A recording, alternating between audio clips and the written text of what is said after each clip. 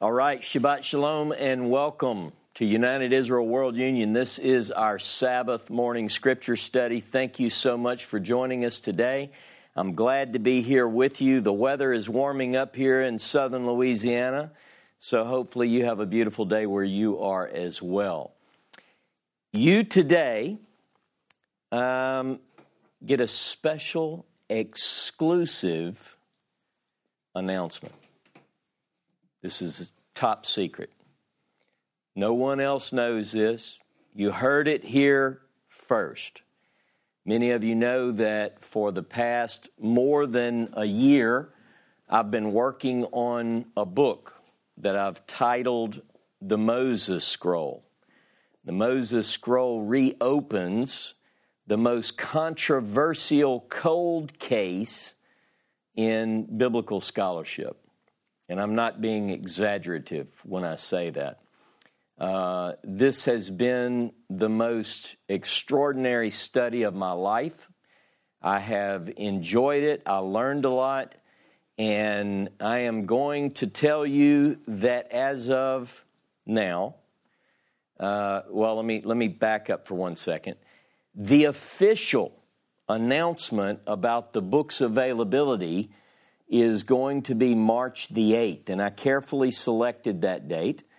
March the 8th happens to be the day in 1884 that Moses Shapira, one of the main characters in the book, in the story, in the saga, on that day, March the 8th, 1884, he died. It also happens to be the day, March the 8th, 1889, that the scroll about which this book is about, it's a fantastic mystery, it's the last time that the scroll, as far as we know, was seen in public. So you can imagine, as we thought about what would be a good release date, that was the day. So I didn't want to just upload it into the printer on that day because then it's not really able to be purchased by that day. So I had to do it early. So I got back the final drafts. We've gone over it. There's a select group of readers. Some who are listening today actually have read the manuscript in various forms. But anyway, so on February the 24th, I uploaded into the printer queue for the availability the manuscript. And what I realized was that on the Hebrew calendar, now the reason I'm letting you know is because you guys understand the Hebrew calendar versus the Gregorian calendar. So when the manuscript was uploaded on February the 24th, I happened to notice that the day on the Hebrew calendar was the 12th of Adar. The 12th of Adar happens to coincide with March the 8th in 1884. You follow me?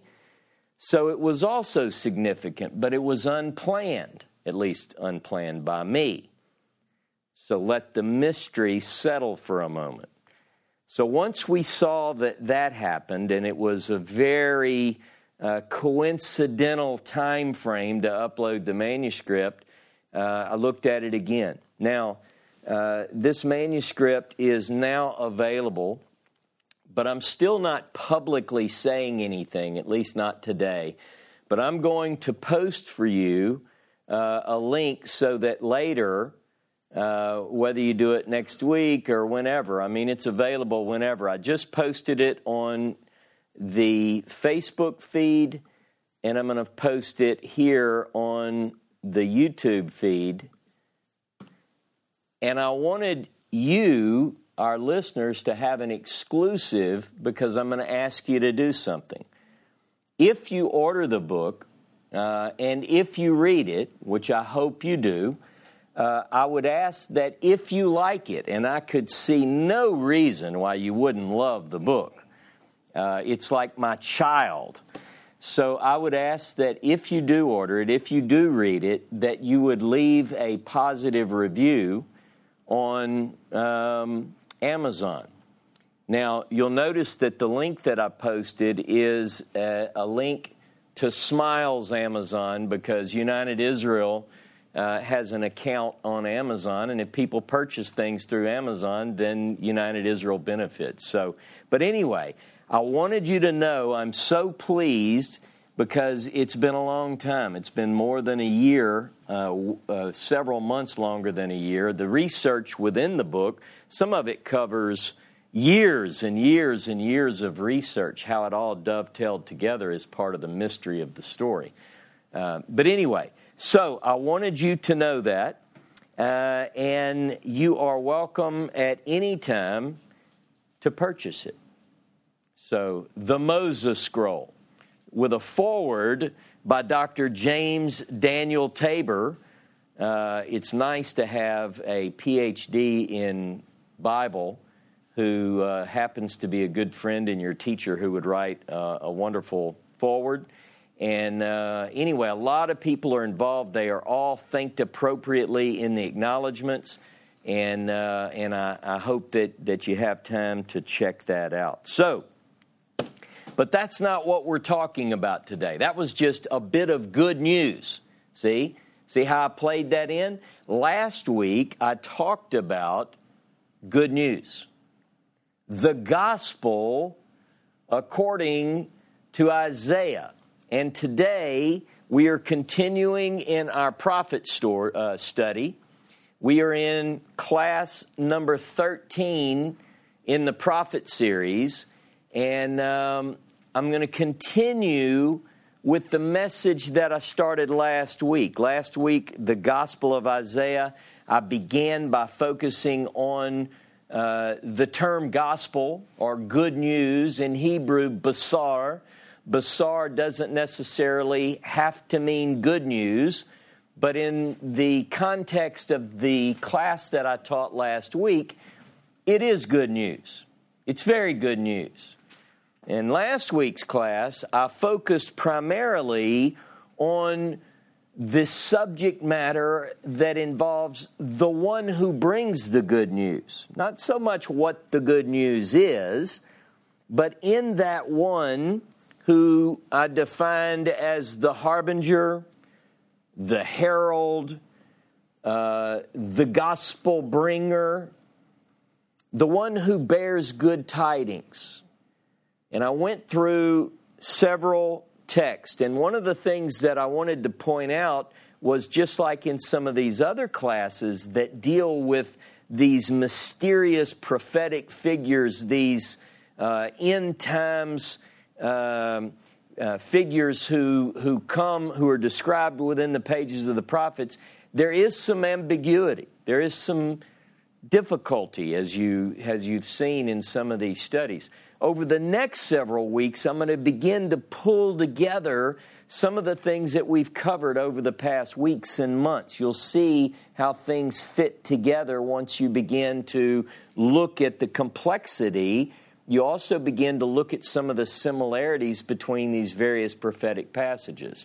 So you'll recall that last week, when I was talking about this particular person or group who are known as the one who brings good tidings, or the ones who bring good tidings, I pointed out that sometimes it was a singular figure, sometimes a plural figure, sometimes masculine, sometimes feminine. So it's very interesting when you look at the details of these texts. I want you to begin with me this morning, if you will, in the Psalms. Let's go to Psalm 68. Psalm 68. I want you to look with me, Psalm 68 and verse 12, or verse 11 in the English. Now, I'll read the English first. It says, Adonai, and that's not the name, Yod-Heh-Vav-Heh, but here in the Hebrew it says Adonai. The Lord gives the word. Great is the company of those who bear the tidings. Great is the company of those who bear the tidings. But I want to make something very clear. This is an English translation. It does not, and I love the Koran text. The Koran generally gets us as close as anything in English that I've found to what it says in the Hebrew. But there's a very interesting piece that the English here doesn't reflect. Some translations do. They get this one right. It's literally Adonai gives a speech or a word. The female bearers, plural, of good news are a great host. The female bearers of good news. So this word is in the plural and it's in the feminine. Now, I find this to be interesting. You'll recall that last week when we talked about the one who bore good tidings or who would bear good tidings, at times in Isaiah 40, for instance, the feminine singular is used. So I want people to understand. So here's my point as I enter into today's class. Whether we're talking about a singular figure or a group of men or women, the singular function, that is the task of this one that we're speaking about, is to herald good tidings, to bring good news. But what is that good news? What is the gospel message of Isaiah? What news will the messenger or messengers of the good tidings, what is it that they'll say? Now, last week we covered 4 primary texts, and then I'm going to touch these once again and then move into the details that surround these clues and retrieve from these clues some ideas that put us on the message, put us on the gospel message of Isaiah. So let's go through these quickly. Go to Isaiah chapter 40 and verse 9. Isaiah chapter 40 and verse 9. You that bring good tidings to Zion, get thee up into the high mountain. You that bring good tidings to Jerusalem, lift up your voice with strength, lift it up, be not afraid. Say to the cities of Judah, behold your God. Now go with me to 41 and 27. 41 and 27 of Isaiah. A harbinger to Zion I will give. Behold them, and to Jerusalem a messenger of good tidings. Isaiah 52 and 7. And it says, how beautiful upon the mountains are the feet of him that bring good tidings, that announces peace, that brings good tidings of good, that announces salvation, that says to Zion, your God reigns. Now go with me to Isaiah 61. Isaiah 61, and beginning in verse 1. Ruach Adonai Yehovah alai. The Spirit of Adonai Jehovah is upon me, because Jehovah has anointed me to announce good tidings to the meek.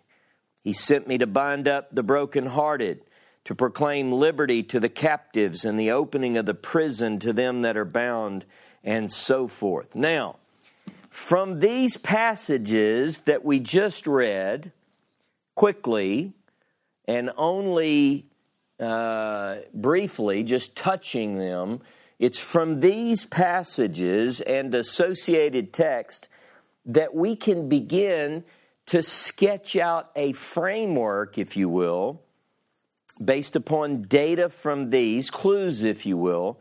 We can begin to sketch out the framework of a gospel. The framework of the message of the messenger of the good news. Better put, we can learn the gospel of Isaiah by studying this. Now, go back with me to Isaiah chapter 40. Isaiah chapter 40.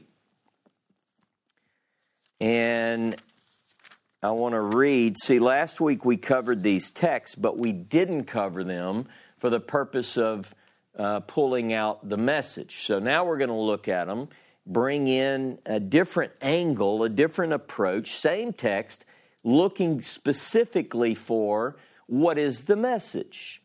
What is the gospel of Isaiah? Isaiah chapter 40 and verse 9. You that bring good tidings to Zion, get thee up into the high mountain. You that bring good tidings to Jerusalem, lift up your voice with strength. Lift it up. Be not afraid. Say to the cities of Judah, behold your God. Behold, Adonai Jehovah will come with might, and his arm shall rule for him. Behold, his reward is with him, and his hire before him. He shall feed his flock like a shepherd. He shall gather the lambs with his arm, and carry them in his bosom, and shall lead gently those that are with young. From this particular passage, we begin to discern the message, the gospel message of Isaiah. Now, one thing I want you to notice is that 3 times in the English it says, behold. Now, I just read the place from verses 9 through 11 within the white spaces. This is directed towards or to the one who is to bring good tidings, and it says 3 times, behold. Behold your God, right? Behold, Adonai Jehovah comes in strength. And then there is, behold, his wages, if you will, are with him, and his work before him. And then the work is defined. It has to do with a people. Now you say, wait a minute, it says like a shepherd and flock. Well, the Bible uses this imagery. You are the flock of my pasture. It's talking about a specific people. So what we begin to see in Isaiah chapter 40, verses 9 through 11, Hine, behold, behold, behold. Behold your God. Right? Behold, your God is coming, and his work dealing with the people. So the message has to do with the true and living God, the fact that that God is coming, and he's coming to do a work with a special people. Now, what we're going to begin to see then is how this gospel message takes shape. It's about the true Elohim, the coming of that true Elohim, and the work of that true Elohim. Now let's see if Isaiah in other passages can shed light on more content about this gospel message. Go with me to Isaiah 52. This was one of our other texts. Isaiah 52, and we're going to do 7 through 10. How beautiful upon the mountains are the feet of him that brings good tidings, that announces peace, that brings good tidings of joy or good, that announces salvation, that says to Zion, thy God reigns. The voice of thy watchmen is heard. They lift up the voice. Together they shall sing. They shall see eye to eye. Jehovah returning to Zion. Break forth into joy, sing together, O waste places of Jerusalem, for Jehovah has comforted his people. Look, that's Isaiah 40, right? Nakamu Ami. He has redeemed Jerusalem. Jehovah has made bare his holy arm in the eyes of all the nations, and all the ends of the earth shall see the salvation of our God. We meet first with the messenger here in Isaiah 52 and verse 7. Isaiah 52 and verse 7. Just like Isaiah chapter 40, the messenger, the one who brings the tidings, in Isaiah 40, it says, you're going to do this al Har Gaboa, upon a high mountain. Here, it talks about this one and the lovely feet upon the mountains. See, there's a connection there. Remember, in Nahum chapter 2 and verse 1 or 1:15, depending on whether you're looking at Hebrew or English, it also has this phrase about the feet upon the mountains of this one who brings good tidings. Now I'm reminded, and let me just say, hold your hand here and go with me to Zechariah, just as a thought-provoking passage. Zechariah 14, and I just want to read verse 4.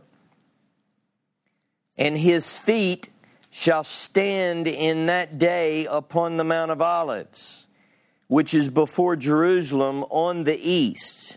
And the Mount of Olives shall be split along the middle of it by a very great valley from east to west. Half of the mountains shall be removed. This is talking about a major earthquake when the feet of one stands upon Al Har Zaitim, upon the Mount of Olives. Now, could this be the one that we're talking about who is bearing the good news? Now, of course, if you read Zechariah 14, it begins in verse 1, Behold, the day of Jehovah comes. Hinei yom ba la Yehovah. And so you have to wonder, who is this one? Well, if you get to verse 3, then shall Jehovah go out, the Yatzah Yehovah, and he will battle against those nations as when he fought in the day of battle, and his feet shall stand. So who is it that's coming?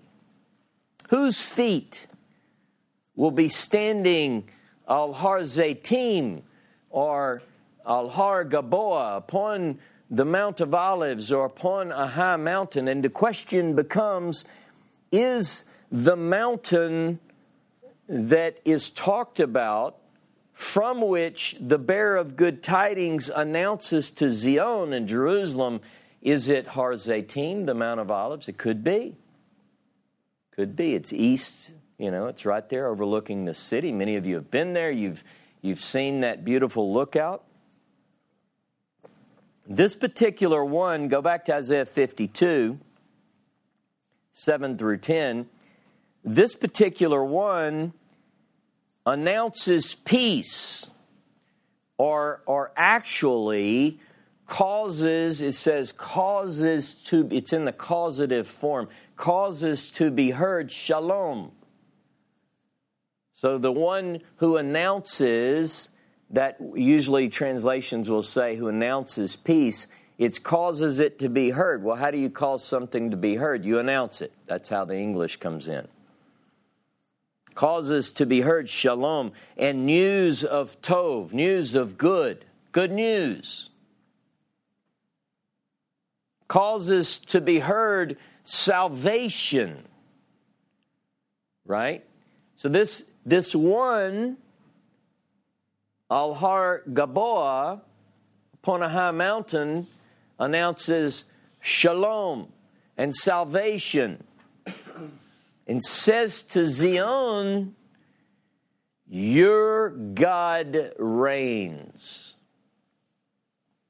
And we're beginning to see a gospel message come together.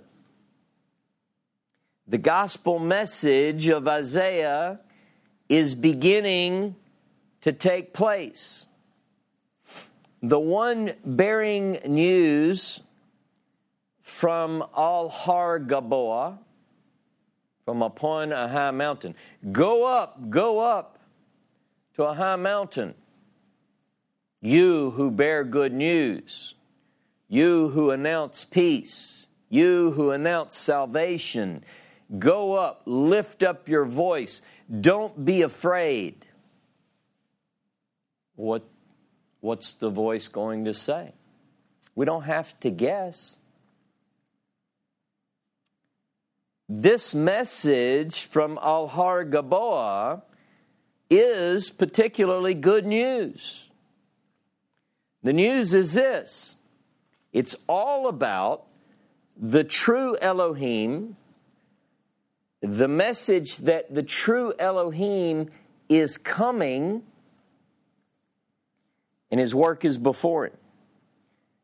Now, this one that goes before is also of great interest to us.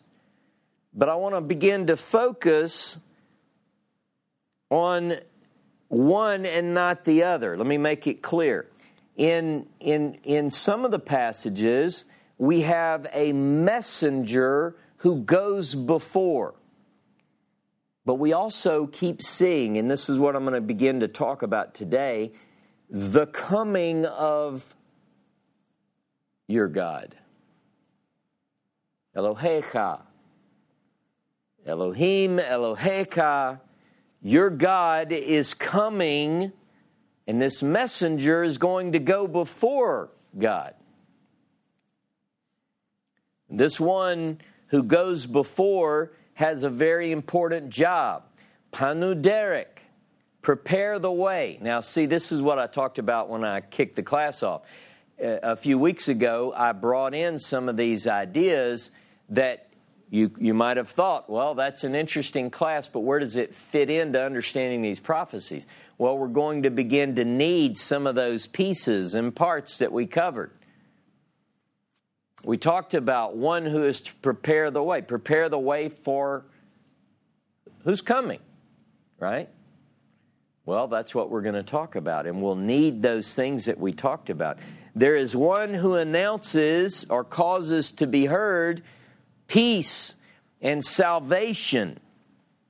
Your God reigns. Now, let me talk about that for just a moment.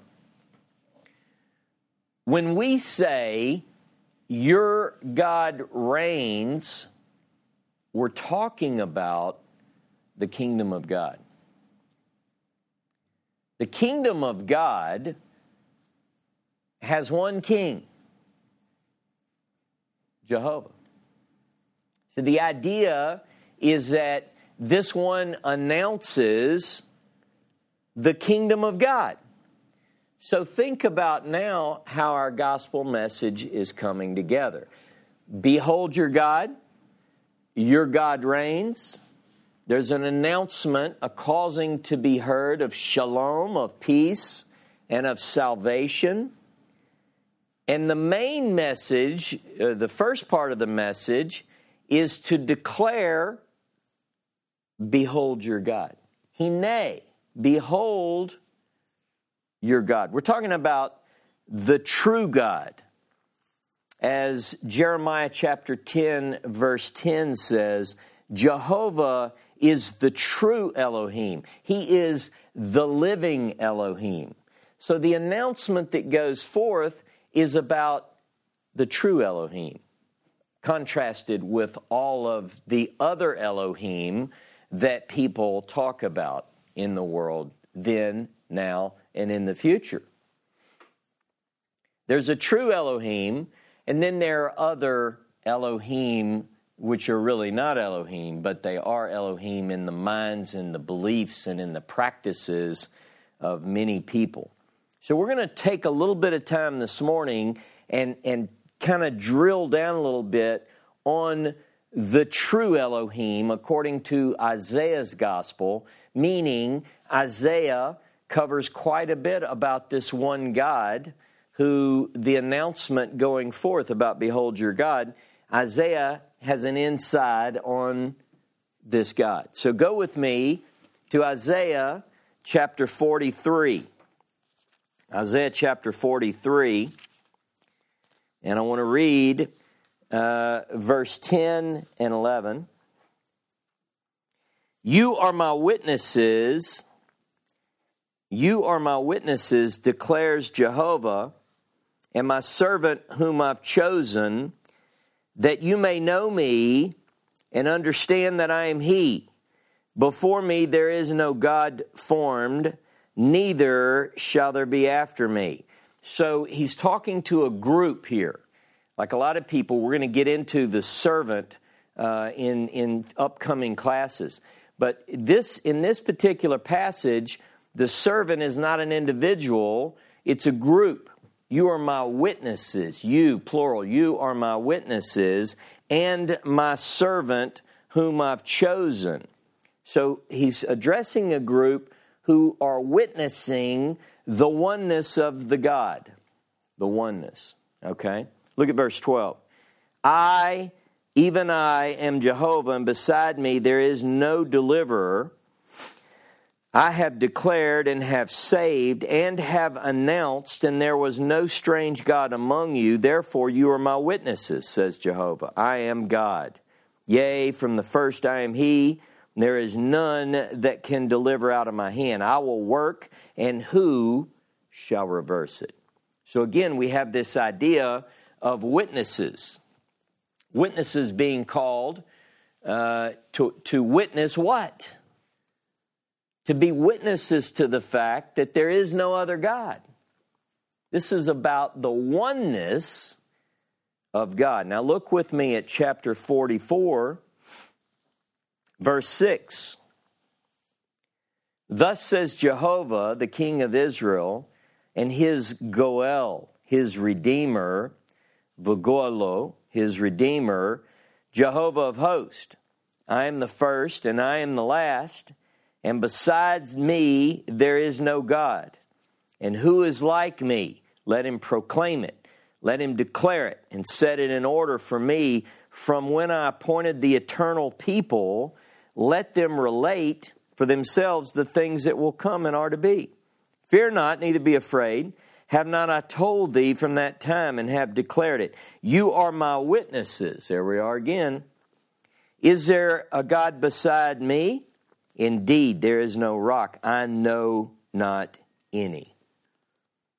You see, the announcement is about the one God, but there is a central group which is to attest to that, to witness to that oneness.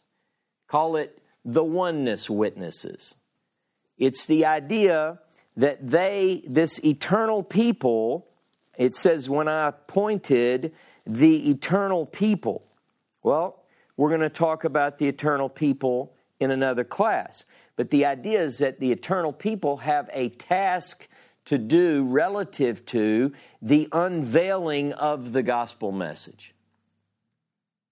The true gospel message about the true Elohim, about the reign of that one God and the work of that one God that involves the eternal people. It's all part of the gospel message. Look at chapter 45 of Isaiah. 45, beginning in verse 5. I am Jehovah, and there is none else. There's no God beside me. I girded thee, though thou hast not known me, that from the rising of the sun and from the west, there is none beside me. I am Jehovah, there is none else. I form the light, create darkness. I make peace, create evil. I, Jehovah, do all these things.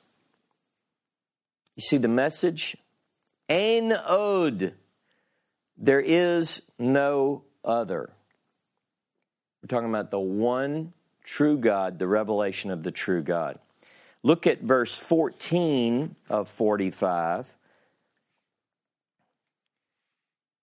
And I'm just going to pick up the second part of that. Surely God is in you, and there is none else. There is no other God. Ein od. This idea, in fact, it says, V'ein od, and there is no more, Ephes Elohim. There's no other. Look at verse 18 of 45. For thus says Jehovah, that created the heavens. Let's see, this. I'm looking in the Hebrew. Hu ha Elohim. He is the God, and made it. Who created the heavens, God himself that formed the earth and made it. He's established it. He didn't create it a wasteland. He formed it to be inhabited. I am Jehovah, and there is none else. Now, the one God, V'ein od, there is no other. This message goes back to the Torah, to Deuteronomy. Go with me to Deuteronomy chapter 4. Deuteronomy chapter 4, where you'll find this. And I'm just going to read a couple of verses. Now, in this particular passage in Deuteronomy 4, God is talking about the miracle of the Exodus and the salvation of his people. And he says in verse 35, to thee it was shown that you might know that Jehovah, he is God, and there is none else beside him. See? The whole reason for the redemption was to show them that point. The core message of the gospel. So really, it's a gospel message that goes back to the Torah, the teaching. Look at verse 39. Know therefore this day and consider it in your heart that Jehovah, he is God in heaven above, and upon the earth beneath. There is no other. No other. Ein od. Now look at Deuteronomy 6. Now everyone knows the central confession of biblical faith. It's called the Shema. The Shema means to hear. Like when we talk about the gospel message, the messenger, the announcer, causes it to be heard. This is part of the message. It's what needs to be heard. It needs to be heard in our world today, just like in the ancient times. In verse 4 of Deuteronomy 6, Hear, O Israel, Jehovah our God, Jehovah is one. And you shall love Jehovah your God with all your heart, with all your soul, with all your everything. And these words shall be upon your heart. So the core message, the central gospel message of the Tanakh, of the Hebrew Bible, is about the one true Elohim, contrasted with all the others who are not gods at all. Jehovah in Isaiah says, is there another God? I know not any. But yet people have worshipped throughout time countless deities who aren't real. Now look with me at 1 Kings. Just want you to have this in your text. 1 Kings 8. 1 Kings 8 and verse 60. That all people, that all the people of the earth may know that Jehovah is God and there is no other. See, the point, it's not just for the people of Israel. The goal is that the message is universal. Look at Micah. Micah chapter 4. Micah chapter 4.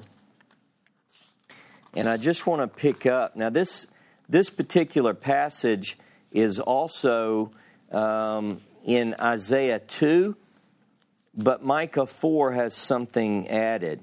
You'll remember in Micah 4, beginning in verse 1, it's the same as Isaiah 2, for the most part, a couple of minor differences. But it talks about in the last days, the mountain of the house of Jehovah shall be established top of the mountains, and people, it talks about people will stream to it, nations will come, and the taking of implements of war will be turned into farming instruments, and so forth and so on. But look at verse 5. For let all the people walk everyone in the name of his God. We will walk in the name of Jehovah our God forever and ever. Now this is an interesting passage. It says that other people are walking in the name of other gods, but we'll walk in the name of our God. Well, that's interesting, but it's not always going to be the case. Because ultimately, like 1 Kings 8 verse 60 just said, that all the people on the earth will know the name of God. Look with me at Zechariah 14 and 9. And Jehovah shall be king over all the earth on that day. Jehovah shall be one and his name one. See, ultimately, one God known globally. And in fact, in Zechariah 14, other places as well, Isaiah 2, Micah 4, Zechariah 14, nations will send delegates to Jerusalem to worship the one God. The one God, right? So this is the message about the one God. Now, a further part of the message is that one God is coming. Now, how literally are we to understand this or take this? Well, it's pretty interesting. Just reading the text, go with me back to Isaiah 35. Now, Isaiah 35 brings in some interesting language, and I think that, for me at least, some of the themes are found in what a lot of people call Deutero-Isaiah. So it's not like Isaiah 35, like people draw a line in the text and say, well, after this, another author. Well, we see some of those same languages, some of the same language, themes, words, phrases in earlier texts. But look at verse 1 of Isaiah 35. The wilderness and the arid land shall be glad, the desert shall rejoice and blossom like the rose or the tulip. It shall blossom abundantly and rejoice, even with joy and singing. The glory of Lebanon shall be given to it. The excellency of Carmel and Sharon, they shall see the glory of Jehovah and the excellency of our God. Very interesting passage. This passage deals with the wilderness, the desert, the dry land, the Arava. Some of you know this song. I won't tell the whole story, but a man showed up at Biblical Tamar Park and taught me a song based on Isaiah 35. And the verses come from verse 1 and verse 6. It goes, Yesasum midbar vetzia, vetagel tegel arava, vetifrak kahavatzelet, vetifrak kahavatzelet.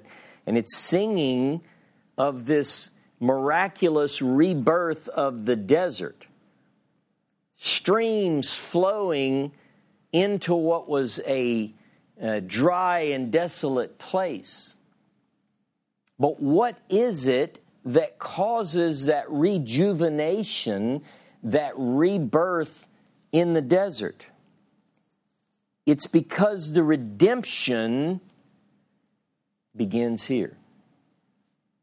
It's because the redemption begins here, and there's a highway here. If you keep reading in Isaiah 35, let me just look at verse 3.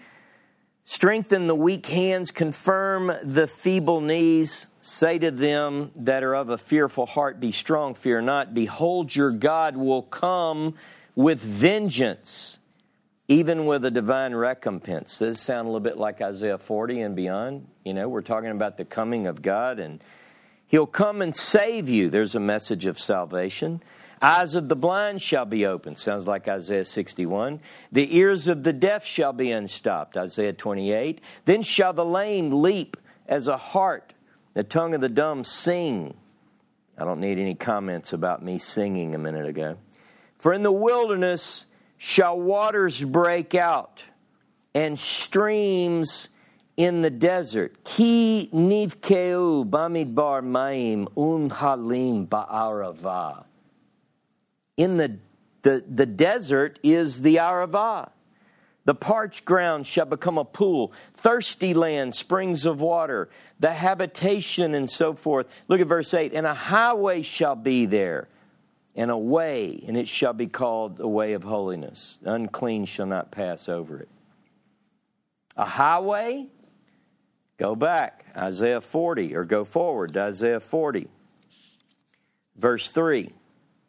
A voice cries, prepare in the wilderness the way of Jehovah, make straight in the desert a highway for our God. A highway, misalu. Let me look at the Hebrew there. Verse 3. Yeah, mesilah. A highway. Look down at verse 10.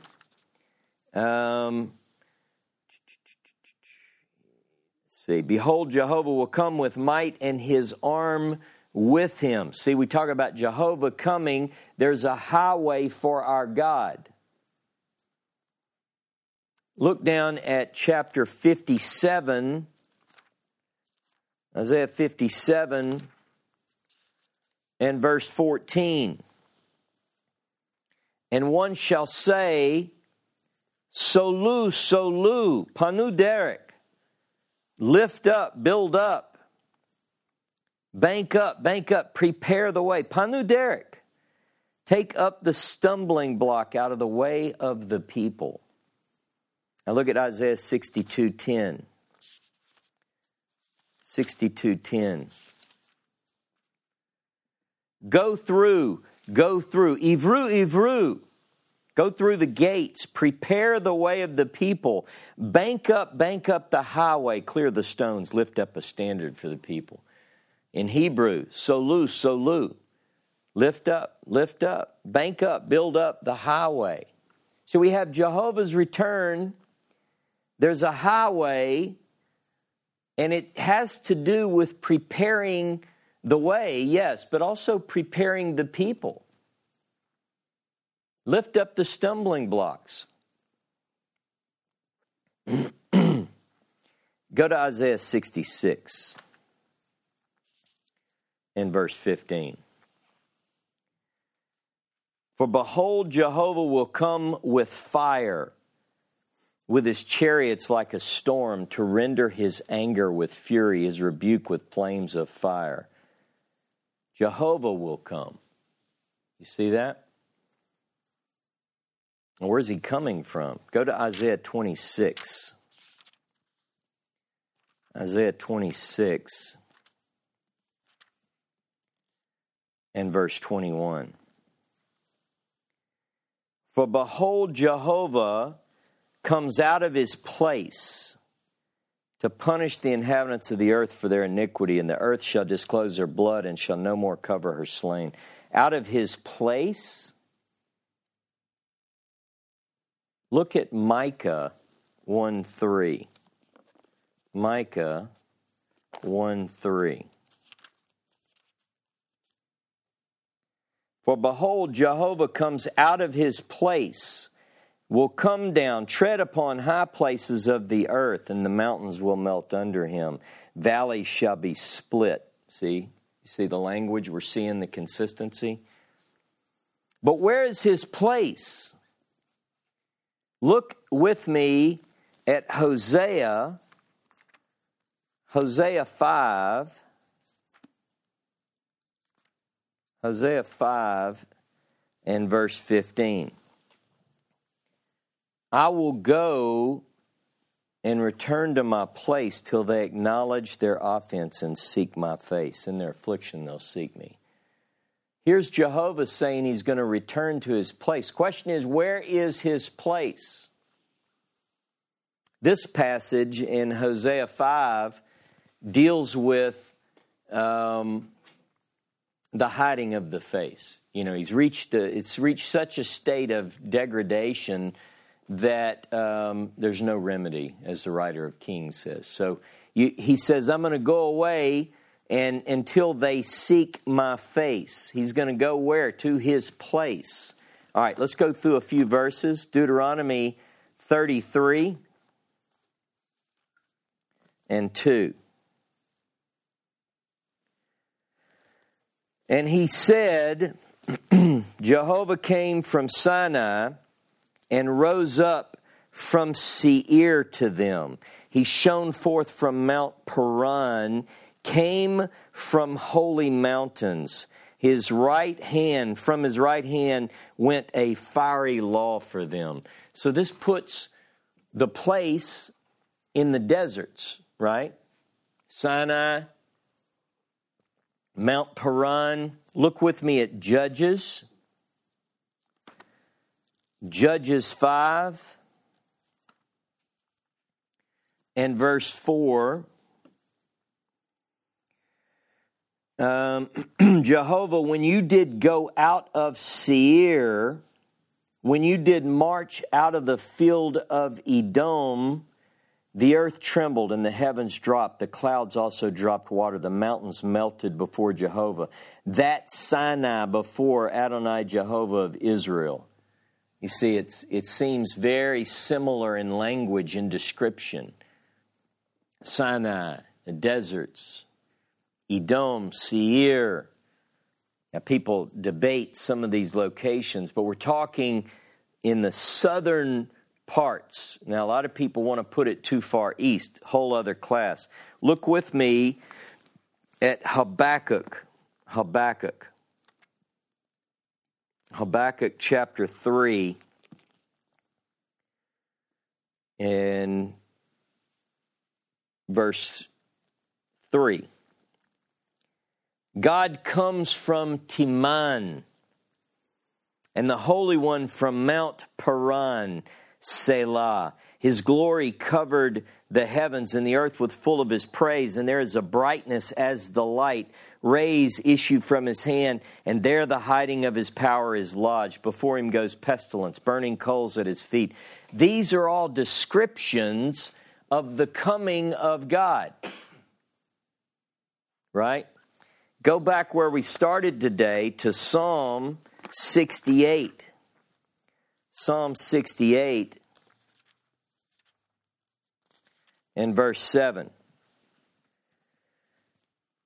Actually, it's verse 8 in the Hebrew. God, our own God, shall bless us. Oh, that's 67. 68. O God, when you did go out before your people, when you did march through the wilderness, Selah, the earth shook, the heavens dropped at the presence of God, even Sinai itself at the presence of God, the God of Israel. March through the wilderness. Some translations say desert, but the Hebrew is specific.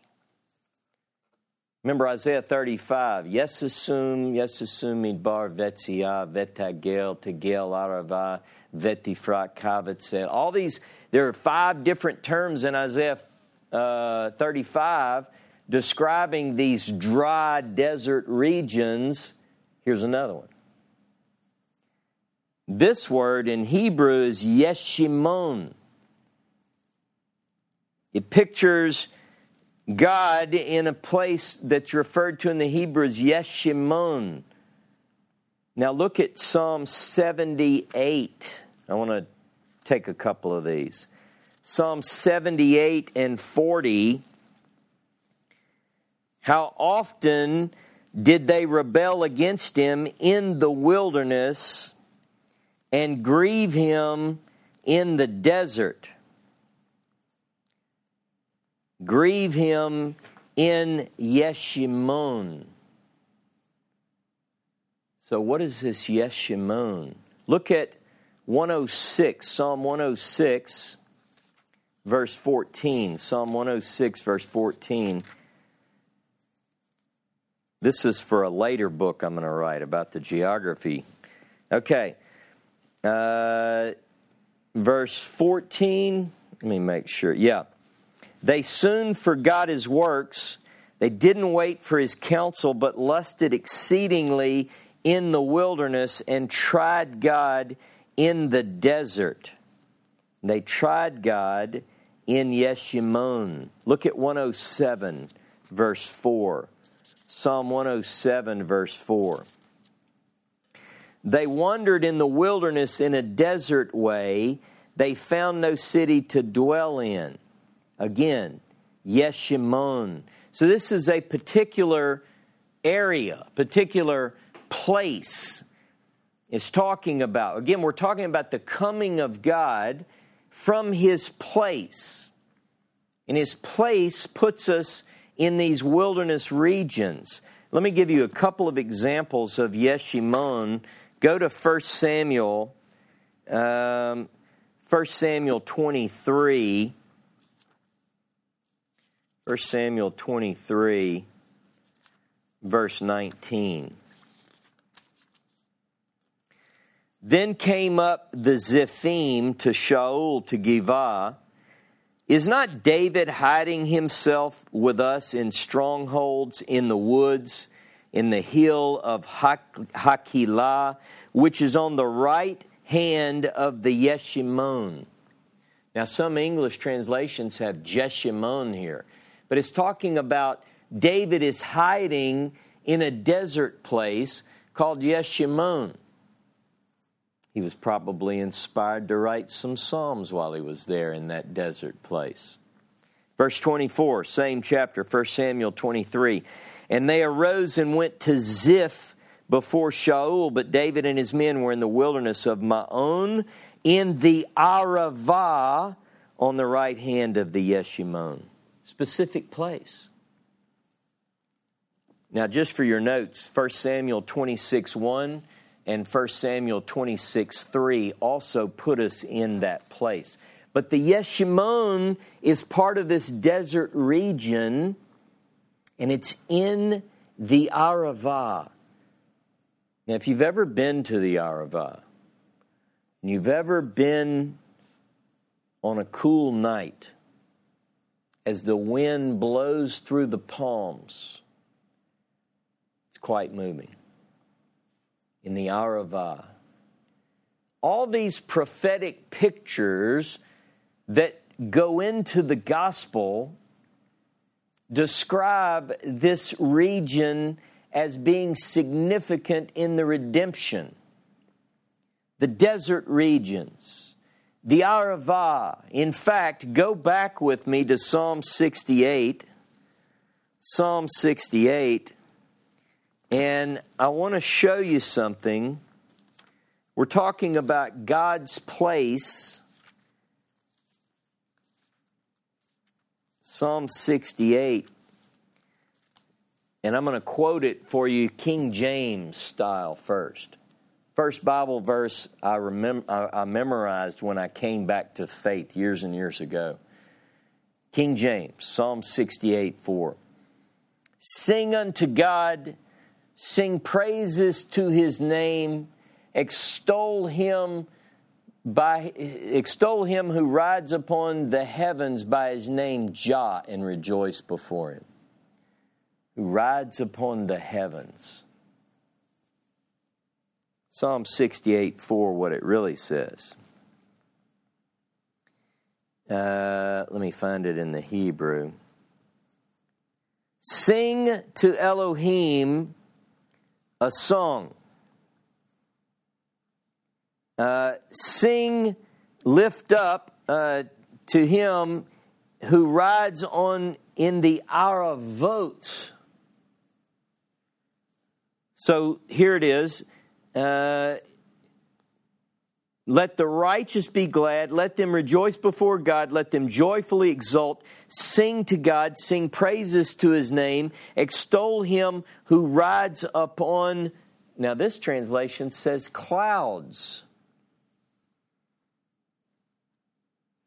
Yah is His name, and rejoice before Him. But really, it's talking about a God who rides on the Aravot, who rides in these plains, if you will.